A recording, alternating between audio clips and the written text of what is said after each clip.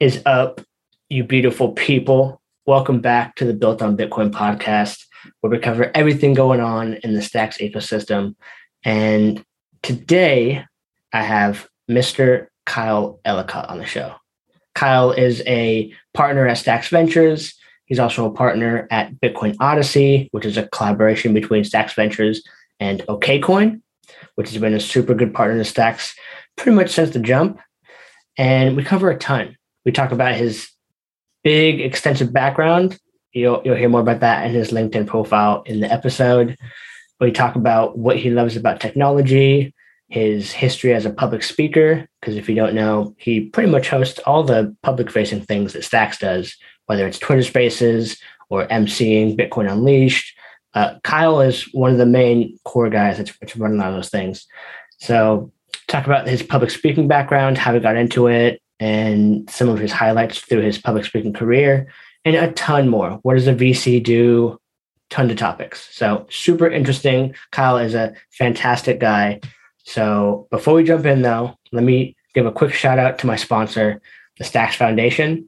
And this little read, I want to target it to the early developers that, we're in a build market right now, and maybe you're on the fence. You've been here long enough you saw the rise. You stacked some stacks and got Bitcoin. You came for the launch of City Coins and saw how that has gone up and down. Alex launched, Arcadico launched, NeoSwap. There's tons of stuff bubbling around the corners now. And you're like, man, this would be so cool to get more involved in. Like, how do I get started? And there's tons of resources popping up now for Clarity devs. There's docs being built out. There's a great site, start.stacks.org, which takes you from like beginner to further. But if you're ready to get serious, the Clarity Universe Clarity Camp is one of the best places to go if you want to be in a curriculum that's structured with people like you that are learning, and it can help you funnel into maybe getting a grant to build something, and to put you at the top of that heap because people will know that you know Clarity. So the cohort 2 just graduated. Cohort 3 just started on July 11th. And so at the end of August, cohort 4 will be launching. So if you want to get on the wait list now, go to clarity-lang.org/universe. That's clarity-lang.org/universe. Link is in the description. But let's jump into this episode with the fantastic Mr. Kyle Ellicott.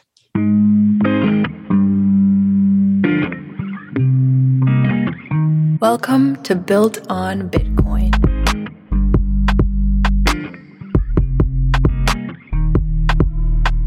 Mr. Kyle Ellicott, how you doing today, my friend? I'm doing well. Jake, how you doing, man? I am fantastic. I'm super excited to have you on the show today. Obviously, if you're in Stacks, you know Kyle for a bunch of reasons. He's MC of pretty much everything public facing that goes on in Stacks, doing the weekly Twitter Spaces, MCing Bitcoin Unleashed, but also does some investing on the side, I guess. There's a bunch going on. So we got a lot to talk about. So I want to get to know you, people to learn about your background.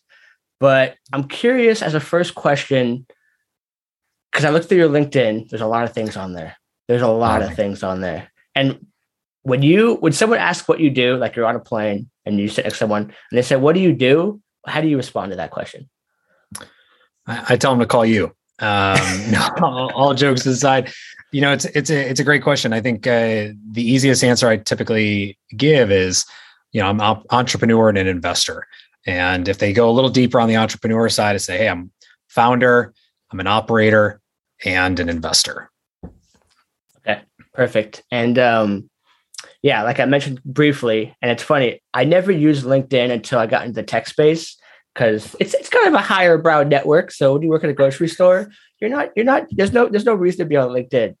And yours is long. Your experience page is intense. And so I'm curious for people who don't know some of your history, we don't have to go back to the CompUSA days when you were customer service, your first entry. But wow. But what is some of your background that kind of led you here as far back as you think is relevant? All right. So I've never had that pulled out in any interview. So because you brought it up, I will go into that story because it plays a big role in this whole journey. That really is the absolute first time that's ever come up. So when I first got into tech, I was very young, got into first building web pages and then wanting to understand how computers worked and started taking them apart, putting them together, essentially breaking and hoping to re-put them back together. And during that time, that's kind of actually how I started my very first business, was helping to build PCs in that day for people around my neighborhood, to then my town, to then the district, and started doing that all over as well. I got the job at CompUSA because I wanted to learn more about technology. I also probably needed a job at that point in my life, and also just wanted to get immersed so heavily in everything technology, whether it was from the ordering side with a retailer to getting a chance to get hands-on with the latest and greatest technology before anybody else. That was part of our training as the old days of CompUSA and technical retail, to then learning how to build and getting all these new parts and things. And it just kind of began my big, huge technical journey and that long LinkedIn page. And when I think about my career and all those different pieces of experience, that's very similar of how those all came about. Is I always wanted to learn more. I wanted to get more hands-on. I wanted to get more engaged, closer to the actual technology or the actual product that was being built, and not just be so surface level. And so that's how it all began at CompUSA. Very old school shout out to that company. But yeah, that's how it began. And everything else from there was just a progression of learning more and more and more and more in terms of technology, to then getting more specific to technology, and then trying out different roles. So looking at how products were being built or the strategy for a product, to then being a head of product at a large corporation, to then getting into big data, artificial intelligence, to then the Internet of Things, smart cities, to eventually blockchain, and leading into this whole world that we now refer to as Web3, looking at it from all three of those, what do you do, type answers as a founder, as an operator, and then as an investor. So helping companies that were already established, jumping in as an operator to either help them raise capital or maybe grow and scale in new markets or expand their product line, to then founding or being a co-founder to many projects as well, from the ground up, whether that be a DApp, decentralized application, to anything in like fan engagement or social or other areas as well, all the way through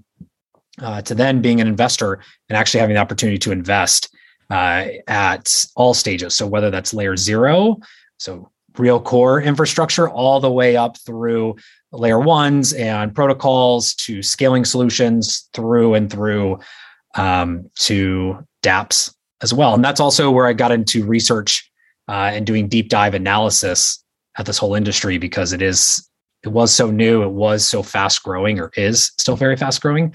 And so I just wanted to learn more. Cool. Yeah. Marked by curiosity. I love it. Entrepreneurship has become it's almost cliche and played out now. Everyone wants to be an entrepreneur. Can you place me on when you said you started your first business? What time roughly was that? What year? Oh, let's not throw the year out there just to fully date myself, but I'll say that my very first company was around 14, 15 years old is when I first started my first business. And then that would turn into 2 or 3 more before the acceleration began. Got it. Okay. Interesting. Very cool. I'm curious, do you classify yourself more as an extrovert or an introvert? Ooh, both an introverted, an extroverted introvert. Mm-hmm. Definitely an extrovert. I love, working with people, being in social situations. I thrive on that energy heavily. I love to engage, love to meet people. As you called out, I host and also MC many events and conferences, and have had the luxury to speak at a lot of those around the world as well. But definitely an introvert, as that energy goes quickly. And sometimes I just want to sit in a corner, open up a book, learn about everything I can, enter a new world, or, study a new area of technology or industry or something that I want to learn. So a little bit of both. Okay. I'm curious about it because public speaking is one of those things that universally people hate. Like there's like these 1% of extroverts that just like, or they have the gift, they love it, it's their thing, they feel at home on the stage. But most of us, even doing this podcast, like it's still, there's some tinge of anxiety whenever I do this. And it used to be way worse. So it's like exposure therapy in some sense. Yeah. And I do want to ask you if you have any tips for public speaking. But before I get there, I'm curious, along your journey, especially in this public speaking domain, and I saw you were a TED speaker too, which people don't know, pretty interesting. But along this journey, is there a single moment where you were the most scared and you overcame it and you're the most proud of doing that thing? And what was that moment? So I'll give you two because you brought up one of them, but I'll give you a separate example as well. But before I do that, public speaking was very natural to me, or speaking to other people, right? Maybe not large thousands persons crowds that I've grown to now, but conversation always came very natural. I was very lucky for that. And over time, outlets started to exist where I could take the knowledge that I had and apply that in a conversation to then share in more ways as well. I think many would also say I'm a very much an educator as well. It's something I love to do. You and I have had those one-on-one conversations. I love to share the knowledge that I gain. And I think when it comes to public speaking, that's maybe what has helped me in particular, is that a lot of things I'm speaking about, I'm very excited, I'm very passionate, and I also want to share knowledge that I have gained with others. So that education, that teacher component, if you will. Whether I'm right or wrong, it's always up for discussion, but I do love sharing that. Like, I've given talks about entrepreneurship or about building, a pitch deck, or how to raise capital or build startup ecosystems, or about blockchain and what's happening in the industry of Web3, et cetera. Those are all topics that are near and dear to me. I love them. You'll rarely see me give a full public speaking talk on a subject that, I don't know. I'm not excited, or I haven't learned myself. So into your question, one tip is, talk about what you love, talk about what gets you excited, talk about what you're passionate about. And in my opinion, do it in an educational way, that you're sharing that information with others, because you've spent the time to become either an expert or a thought leader or something in that. Why hold it in? That's always been my thesis, is like, why hold in all this exciting knowledge that you can share with others that can help them do something as well, right? Whether that is a technology, whether that's an industry, whether that's venture capital, whether that's anything in between, it's good to share that knowledge in some way. So we'll come back to another tip in a minute. But your first question, I think one of the talks that I was incredibly nervous about, that I did overcome, aside from TED, which we'll get to, was a talk that I actually had to do in Guadalajara in Mexico.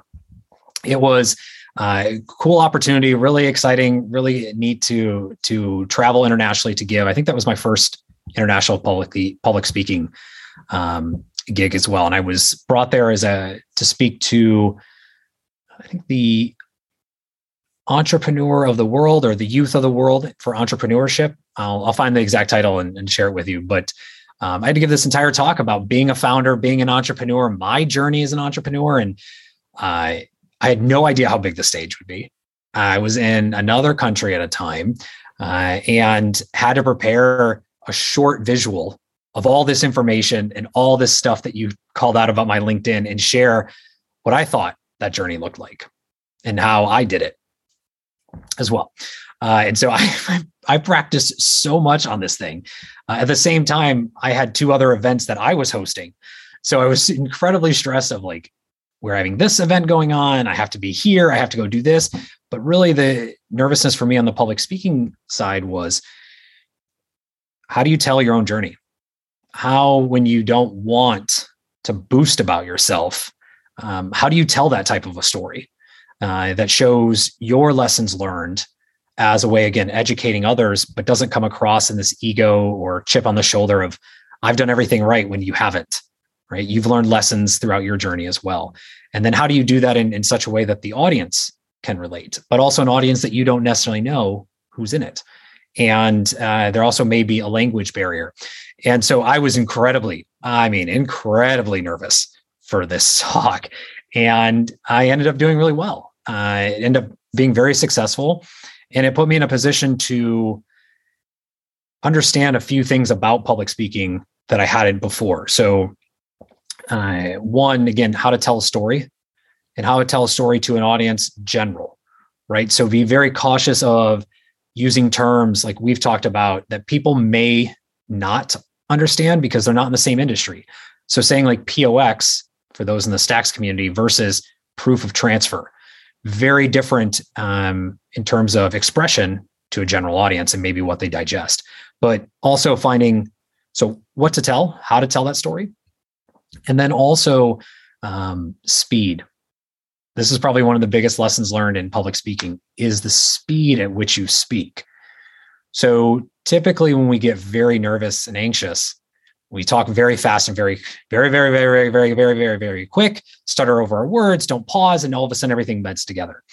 And having that experience in a foreign country in a language that I did not speak naturally was this ability of like, okay, you have to slow down, you have to take pauses, you have to find breaks, you have to have, this entire rise and fall in your voice to emphasize certain points and de-emphasize others. And it was stuff that I had always thought about or I had taught others, but I had not done it at that scale. I mean, we're talking thousands of people in this audience. And that put me in a position to really hone in on how I gave public speaking talks. So talk about something you're passionate about, excited, talk about it in a way that you want to share and educate others, slow down and find a good cadence that works for you. And also find breaks and pauses, rises and falls to show emphasis between what you're speaking about. And then the second most nerve-wracking was the TED and the TEDx talk that I gave. That was actually, furthermore, that was probably the one I had the most nervousness ever. And I'll share. I don't think I've ever shared this publicly. So exclusive on your podcast. So for that, we had to write a script. That's not how I like to give talks. I like to have an outline or I know what I want to say and I want to go. That one I had a word for word script and that was very challenging for me. Again, telling a story, those talks are usually very intimate. And so I had to tell a story, something intimate to me and also again, very educational. And so I had to be very cautious of the wording that I used, but then again, making it relatable to the audience and not have a chip on my shoulder that I was right and not wrong. And with that, I had to practice regularly. So I had a coach. I was being just like we have worked with startups in the program. I mean, I went through that on a daily, weekly basis. And then leading up to the event, it's the big red dot. Is what they call it. There's a big red dot, the TED dot that you're standing on, and that is the area of which you cannot move out of. And so you get there the night before, you see the stage, you're doing a warm up kind of similar to this. We're just talking, just jamming. And then you go to sleep and you're like, okay, it's coming. This is going to happen. You wake up the next day, you're all excited. You're like, all right, here we go. And then you get inside and you see the stage. It's all dark except a spotlight on the big red dot. And you have no idea how many people are going to be in the audience because it's all blacked out. And as it's leading up, you're in an order. So you're hearing everybody else's as they're going and you're like, wow, it's so inspirational. Like, wow, that's so amazing. How am I going to match that? And during this process, I'm actually outside doing loops in the courtyard, practicing my entire speech the whole time, practicing it nonstop until the point where the person before me ends and I go up on stage. I stand on the big red dot. The nerves shake off. I go and the video is online. You can see it and hear it through to through and I walk off. And I was immensely proud of myself of what I was able to accomplish. And fantastic. And yeah, if you guys are hearing this, I will drop it in the description below. You can watch it. There's some super actionable stuff in there too. So this is excellent. It's going to help a lot of people, I think. So, okay. So we got your public speaking side. Very, very interesting. but you're multifaceted, obviously. And so you label yourself as more of an investor when you ask them, what did you do? Or what do you do? And I'm not sure people fully realize what VCs do. I know I didn't until I've gotten closer to it. And so, I was talking to Jonathan. I was like, yeah, I just thought you guys just like, people come to you, they ask for checks, and then you pluck out ones that are good. Like, yeah, cool. And then you wait a bunch of time and you get your money. It's much more complicated than that. So from your perspective, what does a VC do? It's a fabulous question. There's many layers to that. So maybe we'll classify the parts of VC or the roles within venture capital. First off, anybody can be an investor. There's different types of ways to invest, right? Public, private markets, for instance. You can invest in funds, you can invest in crowdfunding campaigns. There's all kinds of ways to be an investor. To invest in venture capital, there's also many ways. You can be an angel investor, where as an angel, you are looking and researching for companies, you are meeting founders, you are going to demo days, you are looking at maybe areas of interest and may or may not have a thesis to where you want to invest. So you may just invest any company you like. Other angel investors have a very specific check size that they invest. So maybe we'll say 25,000 just for today's conversation in any early stage company, or maybe every late stage company. That's just where they would like to invest.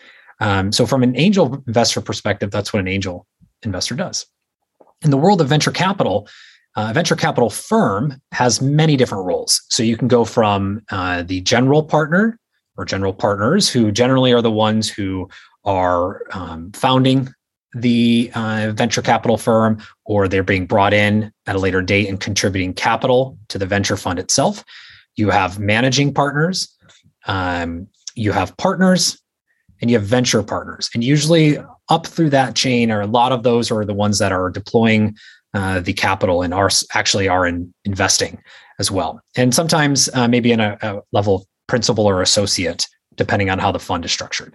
And then you have analysts who are doing research and also meeting a lot of the companies and having those initial conversations before they go back up the chain to all of those parties we just mentioned and a few others to actually decide if it's an investment that they want to have, or a company that they want to have more conversations with. So second, third, fourth, sixth, 10th type meetings, the diligence review, and then going into an investment committee with the partners at B that then decide if it will be an investment they make.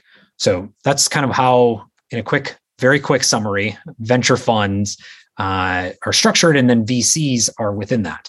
So as an investor, you may play a different role throughout. So for me, I look at kind of all sides of the spectrum. I may do an angel investment in a company. I may participate in a syndicate as well. So that is a small, actually it's a collaboration of many investors who pool their money together and invest collectively in one company. But then also, here in the Stacks community, work with Trevor on the Stacks VC side or the Stacks venture side. And together as partners, we look at different companies, whether they apply for a cohort or they apply for investment. We're meeting them in person. We're researching the industry and see a great company that we think would be awesome to talk to about Stacks. They're reaching out about integrating with Stacks or building on Bitcoin, for instance, as well. And through that engagement, we see if that's an investment that we want to decide to make as well. So in short, again, that's a very short version. But what does a VC do? Well, a VC not only invests, a VC is constantly meeting with founders, constantly looking at an industry, trying to understand how industries are moving and shifting, where areas of technology or industry they'd like to invest, thinking about the thesis on how they invest, the stages they invest, the capital they can invest, talking with limited partners who may invest in their fund, and how they have to represent and deploy that capital as well. So a VC is all over the place. In short, doing all those types of things, attending demo days, going to events, giving talks, but also meeting with people, as Jonathan mentioned in his podcast with you, is we're everywhere. Do the fundamentals change at all when you're moving from being a Web 2 firm to a Web 3 firm? Are the market dynamics radically different besides just like I have my thesis and I invest in that? It's a very good question. So they do, because with Web3, we've introduced many new elements for investors. So different types of the ability to invest. Traditionally, in the past eras of the internet or industry, the investment process was very streamlined, with some outliers, of course. But you found a company and investor met, diligence was done, diligence passed, everybody was happy. That usually took weeks, not days or hours, as we saw in the past year or two, but that took a long period in most cases. And from that, decision was made, a term sheet was signed, or a convertible safe note, for instance, was executed, and money was wired, and then the engagement began. With Web3, we now have multiple ways to invest. So it may not be equity only. It may also be for digital assets of some sort. So whether that be tokens, maybe that's for NFTs, non-fungible tokens, that may be for being a validator, for instance, in the protocol itself. There's many different ways now, or a liquidity pool provider or a market maker. There's all these different ways that now investors can actually invest and contribute in Web3 that was not typically there in previous eras of the internet. Okay. And for people, because I know I learn this as I go, a SAFE is a simple agreement for future equity. So it's a simple contract that says, I'm agreeing to these terms, and in the future, I can buy back. I get buying the next equity. Round, equity. You in get the next equity. Round. Yeah. So in the future, it converts into equity. And we have the same thing for tokens called a SAFT, SAFT, T for tokens. Very simple, standard document. This was created by Y Combinator. I forgot the exact year, but Y Combinator helped streamline that process, along with 500 startups and many others, which all began using as a standard. And then the token side came a little bit later, we'll say 2018, 2019. I could be wrong on that date, but somewhere in there, when we started seeing the ability to invest directly in tokens or invest for future token allotments as well. Okay. Yeah. Okay. So it seems do your like own now, research. 100%. Do your own research. Yeah. Nothing we say here is investment advice. But yeah, it seems like now investors have one more kind of like arrow in the quiver, where equity was the main mechanism back then. Now you can do equity and token.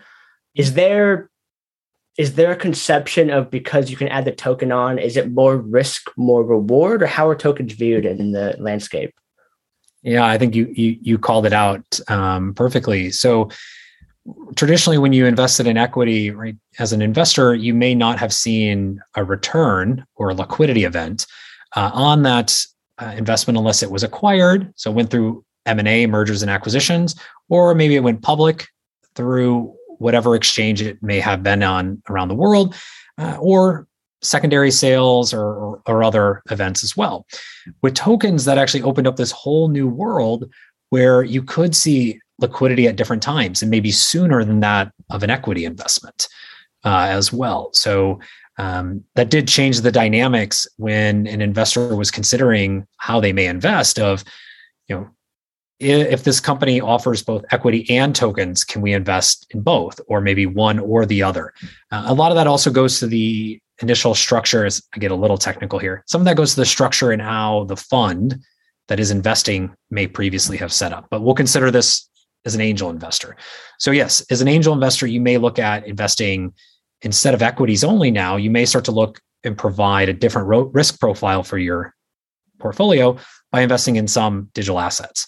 And that those digital assets may have a lockup period, and which once those are unlocked, you can maybe liquidate some, but you can also be an active participant and do things like staking, or how we have it here in the Stacks community, stacking.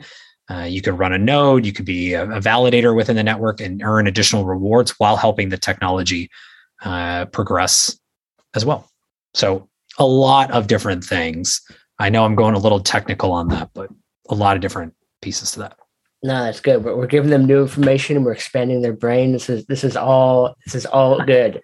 Um, okay, so I'm going to bounce around a little bit. I think we're starting to come up on time. This half hour is flying by, but I'm curious because you have an investor background. You were an analyst for a while, so you were watching the landscape, and now you pretty much exclusively, although you could tell me, build in Stacks and invest in Bitcoin focused startups. What drew you to Stacks ultimately? What was the thing that set you over? You're like, this is the place that I feel like it's going to be the place to be. Yeah. So my investor journey in blockchain and then later Web3 actually has been all over the map, not any specific area of ecosystems or layers within the industry that I've been investing in. And that's been very educational as well. I've met some really great founders, some great teams, and been able to understand a little bit more about the landscape. And as an analyst, that helped. So starting as an analyst, it helped me build a thesis to how this industry was shaped or how it was categorized. So looking at things from an infrastructure level to an enterprise level to a consumer level, and then breaking that into subcategories, things like scaling solutions or authentication to, what is public versus private blockchains, to then looking at the area of retail or mobility, or looking at gaming and social media, et cetera, like really starting to understand how it was crafted so I could build a thesis to where I wanted to invest. And during that process, I started understanding and looking at decentralized applications or dApps, and how this could be this next wave of applications that we would see in the future of our digital economy and digital lives. And so I discovered two very specific documents. One in my research was the general theory of decentralized applications that was written in 2013 by David Johnson and about 11 other individuals, investors, and technical engineers at the time, to help give us a basic framework of what a dApp could be. So what a fully decentralized application would encompass. And that helped me realize that at the time in 2019 and 2018, we didn't see many of those, but there was actually a way to maybe build parts of your application into these decentralized pieces. So to convert, say, a traditional Web 2 app into the world of Web 3 and beyond. So you could use things like decentralized storage or decentralized compute, stuff we've had for years, but now in upgraded versions. But then you could start to use things like wallets as authentication, or to simply store assets as well. Like you've got this whole map that now doesn't have to go one-to-one or one end to one end. You can still and instead pick pieces from it. So that general theory, along with the initial white paper for Blockstacks, now Stacks, that Muneeb and Ryan and team all wrote forever ago, that actually helped craft my thesis that dApps would be where I wanted to invest, and that would be this future application layer for the digital lives that we are now living today. And ripping that white paper apart, I still have it somewhere. It's crumpled up. It's got notes everywhere, highlighted left and right. It's not that big either. So that tells you a lot. But that helped really craft that for me. And that led into working with many different ecosystems, seeing and what they're doing, what they weren't doing, how things were evolving. And I was lucky enough that Trevor Owens, managing partner for Stacks Ventures, gave me a call one day and said, "Hey, this is what we're doing. Your thesis aligns with where we're going as an ecosystem. Would you want to join and help?" Here we are. Boom. I love that story. That's fantastic. I remember hearing Muneeb talk about how one of the reasons he got disillusioned by academia is it was all theory, no practice. And I could see how this two-piece, the general theory of decentralized apps, is like the landscape, and that's like the puzzle, but there's a piece missing. And then Blockstack was a piece that kind of clicked in. And once you put them together, it's like, okay, cool. Now it's coming into the real world. Let me see how I can help bring this to life. That's fascinating. And the cool thing about that is now as Stacks, mainnet came online in January 21, and now we're looking at the Hyperchains upgrade and more to come. it's really started to evolve into this Bitcoin layer and something that can build new types of applications, or we can see more of those future dApps built in this ecosystem and taking advantage of all the technology within that Bitcoin layer as well. So I don't know, it's been an exciting ride. I've had a blast within the ecosystem. Everyone has been amazing through and through. Couldn't agree more. Yeah, doing this podcast has been one of the best decisions I've made in a long time. So much going on. So I'm curious. There's a ton of things. There's a ton of entities around Stacks, and at least in the VC side or the venture side, there's the pre-accelerator now. There's Stacks Ventures for the more medium term seed, and then there's this other entity that was announced where it was like Bitcoin Odyssey and Trust Machines funding were like in the same month, and I was like, oh my god, everyone's gonna win, we're all gonna make it. And it seems like it's been mostly quiet on announcements since the announcement of the Pledge Collective. So you don't have to drop too much alpha, but I'll word it like this and see where it goes. Are you guys just really selective about how you vet, or have you made investments and they're going to come out when they come out? Yeah. So maybe let's take a step back and explain what Bitcoin Odyssey is. Sure. So myself and one other co-chairs of this pledge, and that's Alex over at OKCoin, together with OKCoin, Stacks Ventures, and the Stacks Foundation, along with about 21 tier one VCs, we all came together and looked at not just what Stacks had done, but again, the entire Bitcoin layer and how important it was to bring more capital into this ecosystem, and that we all aligned on our thesis of investing in the entrepreneurs and founders and their teams building in this area as well. And so in March 2022, we announced a $165 million pledge collective of all of us together looking to make investments over the next year in companies building on Bitcoin. And so since that, and to your point, Trust Machines also announced end of February, beginning of March, $150 million fundraise. So within a few days, I believe it was, or even a week, we announced almost $300 million in capital that would go to, in different ways, would go to the ecosystem of Bitcoin, which was incredibly exciting for its moment. And since then has continued to grow.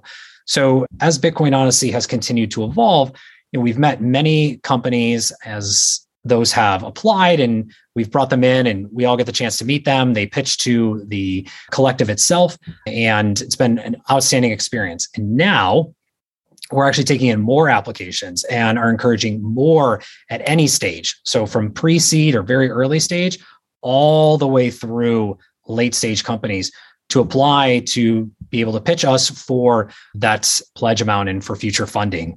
And so we have been meeting on a regular basis and talking about, where we're deploying or where we're not and what we're looking at. And it's been a ton of fun. And so that's my little alpha, is that if you are building in this ecosystem, either reach out to me, to Alex, who's the head of listing at OKCoin, talk to us directly, and we would love to bring you in, or you can check out the Bitcoin Odyssey website, which Jake, I'll give you the link to drop, and apply, because we're looking for companies to invest in all the time. And we have no particular thesis of how many we can and can't do. It's completely open. Perfect. Okay. Thank you for that. One last question. I like to end on a high note, kind of make it aspirational. Usually I'm talking to a founder, so I'm saying, hey, in 2-3 years, which is 75 at crypto time, everything goes perfectly. Stacks is number 3. Where is blank at, right? But you're somewhere in the middle. So where ideally do you see Kyle in 3 to 5 years? What are you doing? Oh, that's a great question. Man, mad props back to you for all these quality questions. Thank you. Kicking it off well with a CompUSA poll. So in 3 to 5 years, I hope I'm lucky enough to, still be a part of this community, still be a part of this ecosystem, either as an investor or maybe even an operator or founder in some capacity as well. And so other than that, we'll see what happens in 3 to 5 years. This industry changes so crazy and so quick that it's hard to answer. But one thing I know for sure is I hope I'm still lucky enough to be investing in this ecosystem, connected to the community in some way, shape, or form, and giving back more than it's given me to date. Perfect. Well, yeah, I love that. That's all the questions I have. This has been fantastic, Kyle. Thank you for taking the time. Any closing thoughts that you want to end on?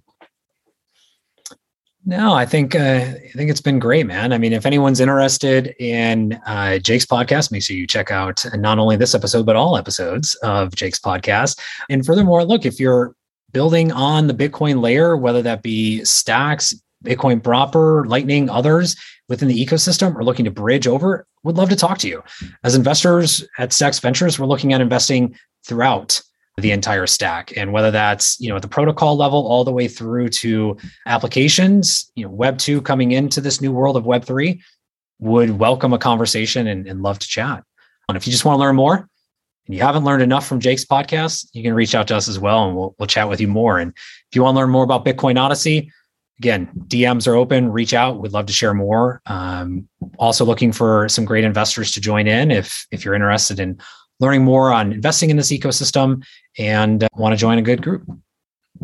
Perfect. I'll all the necessary links, info, make it easy for you guys. If you want to get connected to Kyle, maybe to Alex at OKCoin, or I work at Stacks Ventures too. So reach out to me. I can send it up the chain. But yeah, I mean, we're all trying to unleash Bitcoin through Stacks. So let's make it happen. Kyle, thank you so much for taking the time, my man. Thank you as well, Jake, man. This is amazing. I've seen you since day zero before this thing kicked off, and to see where it is today, phenomenal. So congratulations all to you, and a big thanks to you for all you do in this ecosystem as well.